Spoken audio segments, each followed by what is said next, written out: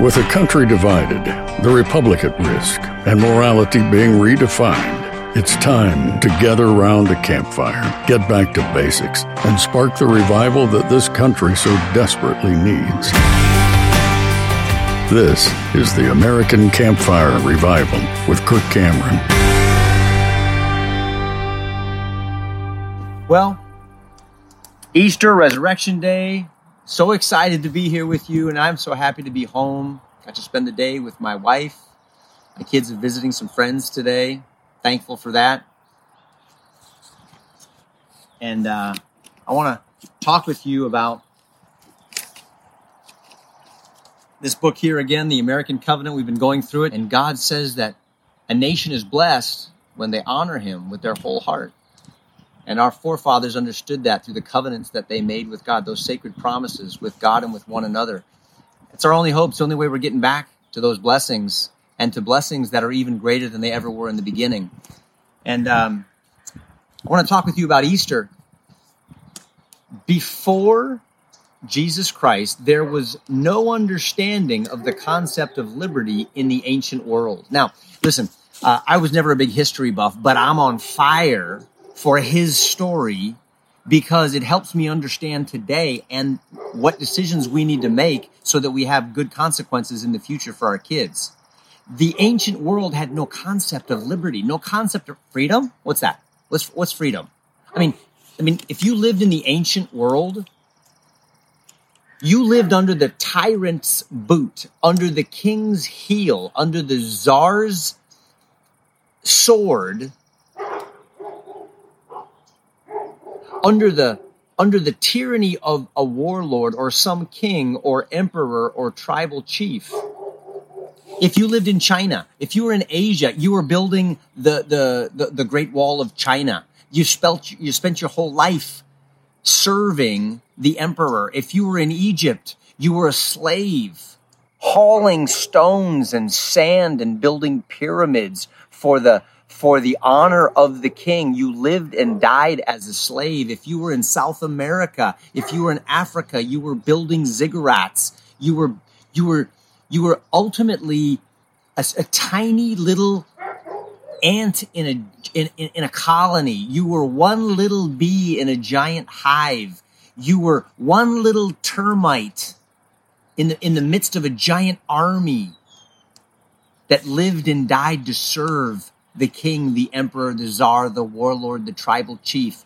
You had no freedom. Freedom, what you think, your freedom of thought, your freedom of speech. What are you talking about? Didn't exist. Extinct, gone, nothing. Your freedom to work and enjoy the fruit of your labor to provide and protect your family? Fairy tales, doesn't exist before Jesus Christ.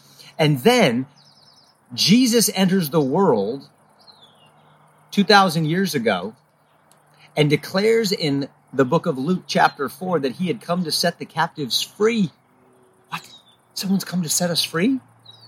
I mean, you probably didn't even know you were a captive. That's just normal. You're a slave. You're a pawn. You're a peon. You're just a cog in the machine. He says, no, you're actually been taken captive, and I actually came to set you free. And after Jesus died on a cross to pay our penalty of death for us, the Bible says that the wages of sin is death. The paycheck that you and I deserve for sinning against God is death. Jesus paid that for us so that we could live. He then rose from the grave, ascended to his Father's throne where he now rules the nations. Jesus rules Uganda. He rules the Sudan. Jesus is the Prince of Turkey and Iran and Iraq and the United States of America. Jesus rules over the United Nations. They don't realize that. They think that these are the leaders of the nations, and they may be only at the will and pleasure of God for the time God has appointed for them, but he rules over the United Nations and over the universe. That's who Jesus is. And then Dr. Foster says this. He says, Jesus then sent out an army of reconciliation an army of compassion that had a message of reconciliation. And it's spoken of in 1 Corinthians chapter 5, verses 17 through 21. Look it up. 1 Corinthians 5, 17 through 21, if you're taking notes. And Paul calls true believers ambassadors of reconciliation, calling out to the world, be reconciled to God. God has made terms for your peace. You who were enemies of God because of your pride and selfishness and sin, you don't need to run from him anymore. He's offering terms of peace and mercy. Be reconciled to God. He's kind and gracious and merciful and patient and long-suffering. And he doesn't have plans to destroy you, but to give you a hope and a future. If you'll come to him, be reconciled to God. And he'll adopt you into his family as a son, as a daughter. And wherever this liberating message of Christ has been preached, and it's been preached throughout the world, wherever it has been believed and then integrated into law and every institution, into homes, into marriages, into the institution of church, wherever it's been integrated into civil government, societies have increasingly become free. Did you know that? Countries like England, countries like Holland, countries like Scotland and Ireland, countries that were just drenched in tyranny and slavery and the abuses of a king or a queen or an emperor or a czar or a tyrant or a tribal chief or a warlord, where the message of Jesus has been proclaimed and believed by the people and then integrated into the laws and the institutions of schools and churches and civil government, those societies have broken those chains of slavery and become increasingly free as they're believed, as they're integrated. But as doubt and unbelief begin to take over, tyranny begins to rear its ugly head. Hey guys, it's Kirk here. Did you know that another option to traditional insurance even exists out there? I get that it may come as a surprise since we're so conditioned to think traditional insurance is our only option, but that's simply not true.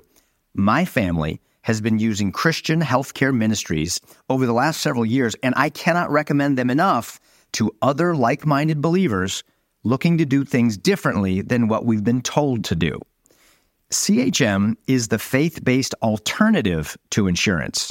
And most importantly, with CHM, we know that our money is going to help other fellow Christians when they're in need.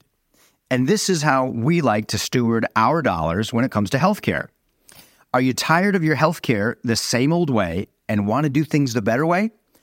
I highly recommend you start by checking out CHM and see if this is an option that could work for your family's healthcare.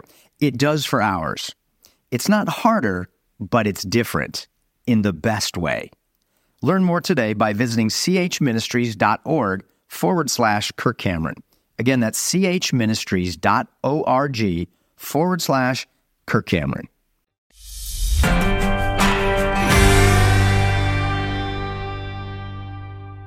He quotes the great theologian J.C. Ryle of the last century. And listen to this quote. This is our Easter quote for the night. He said, "We cannot deny the effect that Christianity produced on mankind." You can't deny it. If you're honest with history, you can't deny the effect that Christianity has had. And you say, wait a minute, Christianity is, what about the Crusades? What about Hitler and the slaughtering? No. Hitler had nothing to do with Christianity. He used it as a cloak for his evil. That man was as much of a Christian as, a carnivore is a vegetarian. He had nothing to do with Christ. He used religion to advance his evil causes, and Christ himself laid down his life for his enemies. And when people believe that and adopt those principles into their country, it has an unbelievably liberating and beneficial effect. The world before and the world after the introduction of Christianity were as different worlds as light is from darkness, as night is from day. Totally different. It was Christianity that starved idolatry. Do you get that?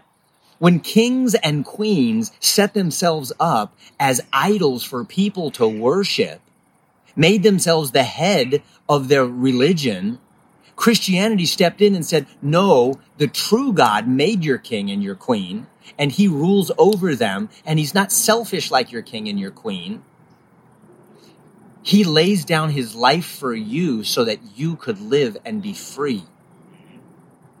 He sacrifices himself to demonstrate his love for you and starved idolatry in the ancient world. And he emptied the heathen temples. People were like, God is not angry with us. He loves us. Let's leave these heathen temples and go to the God of Christianity, who demonstrates his love in that while we were yet sinners, he died for us. Christianity elevated women. Women were not seen as the equals to men, but in the scriptures, Jesus told men, love your wives as I've loved my bride, the church, and gave myself up for her. Lay down your life for your wife. And raise the whole tone of morality. Jesus said, love your neighbor as yourself, and even more, love your enemies. Love your enemies. And he improved the condition of children and the poor. Children were seen as, they're not important. And the poor, well, they're just a drain on society and the economics. No, Jesus said, let the little children come to me, for of such is the kingdom of heaven. And he said, as you do unto the poor, as you give them a cup of water, as you help them, you do it unto me. And as you don't do it for them, you don't do it unto me. Jesus was putting himself there on the level of the poor and saying, they're important. Serve them. Be kind to them. And that's the illustration of your love and devotion to me. He said, these are facts which we may safely challenge all other enemies of revealed religion to try to deny. Try to deny history. Try to deny the liberating, beautifying, heavenizing effect of Christianity upon the world. True Christianity, where it's truly believed, where it is truly applied and integrated into all aspects of your marriage, that makes it better. Your home with your children makes it more heavenly. Integrated into the laws of your nation produces freedom every time where it is believed and followed. And Dr. Foster said this, be of good cheer. The Savior has come. Lots to be depressed about. Just turn on the news. But be of good cheer. The Savior has come. And he's bringing not only salvation to you and to me, but healing and liberty to the world. And guess what is growing? Guess what? His kingdom is growing every day. His kingdom is growing. It's not shrinking. Despite what others may say, his kingdom is winning. It's not losing. Despite what others may say, never fear, the day will come, and it is coming, when the knowledge of the glory of the Lord will fill the land just like the waters already cover the sea. The campfire revival is just a small manifestation of the growing kingdom of God on earth. And you and I are part of it.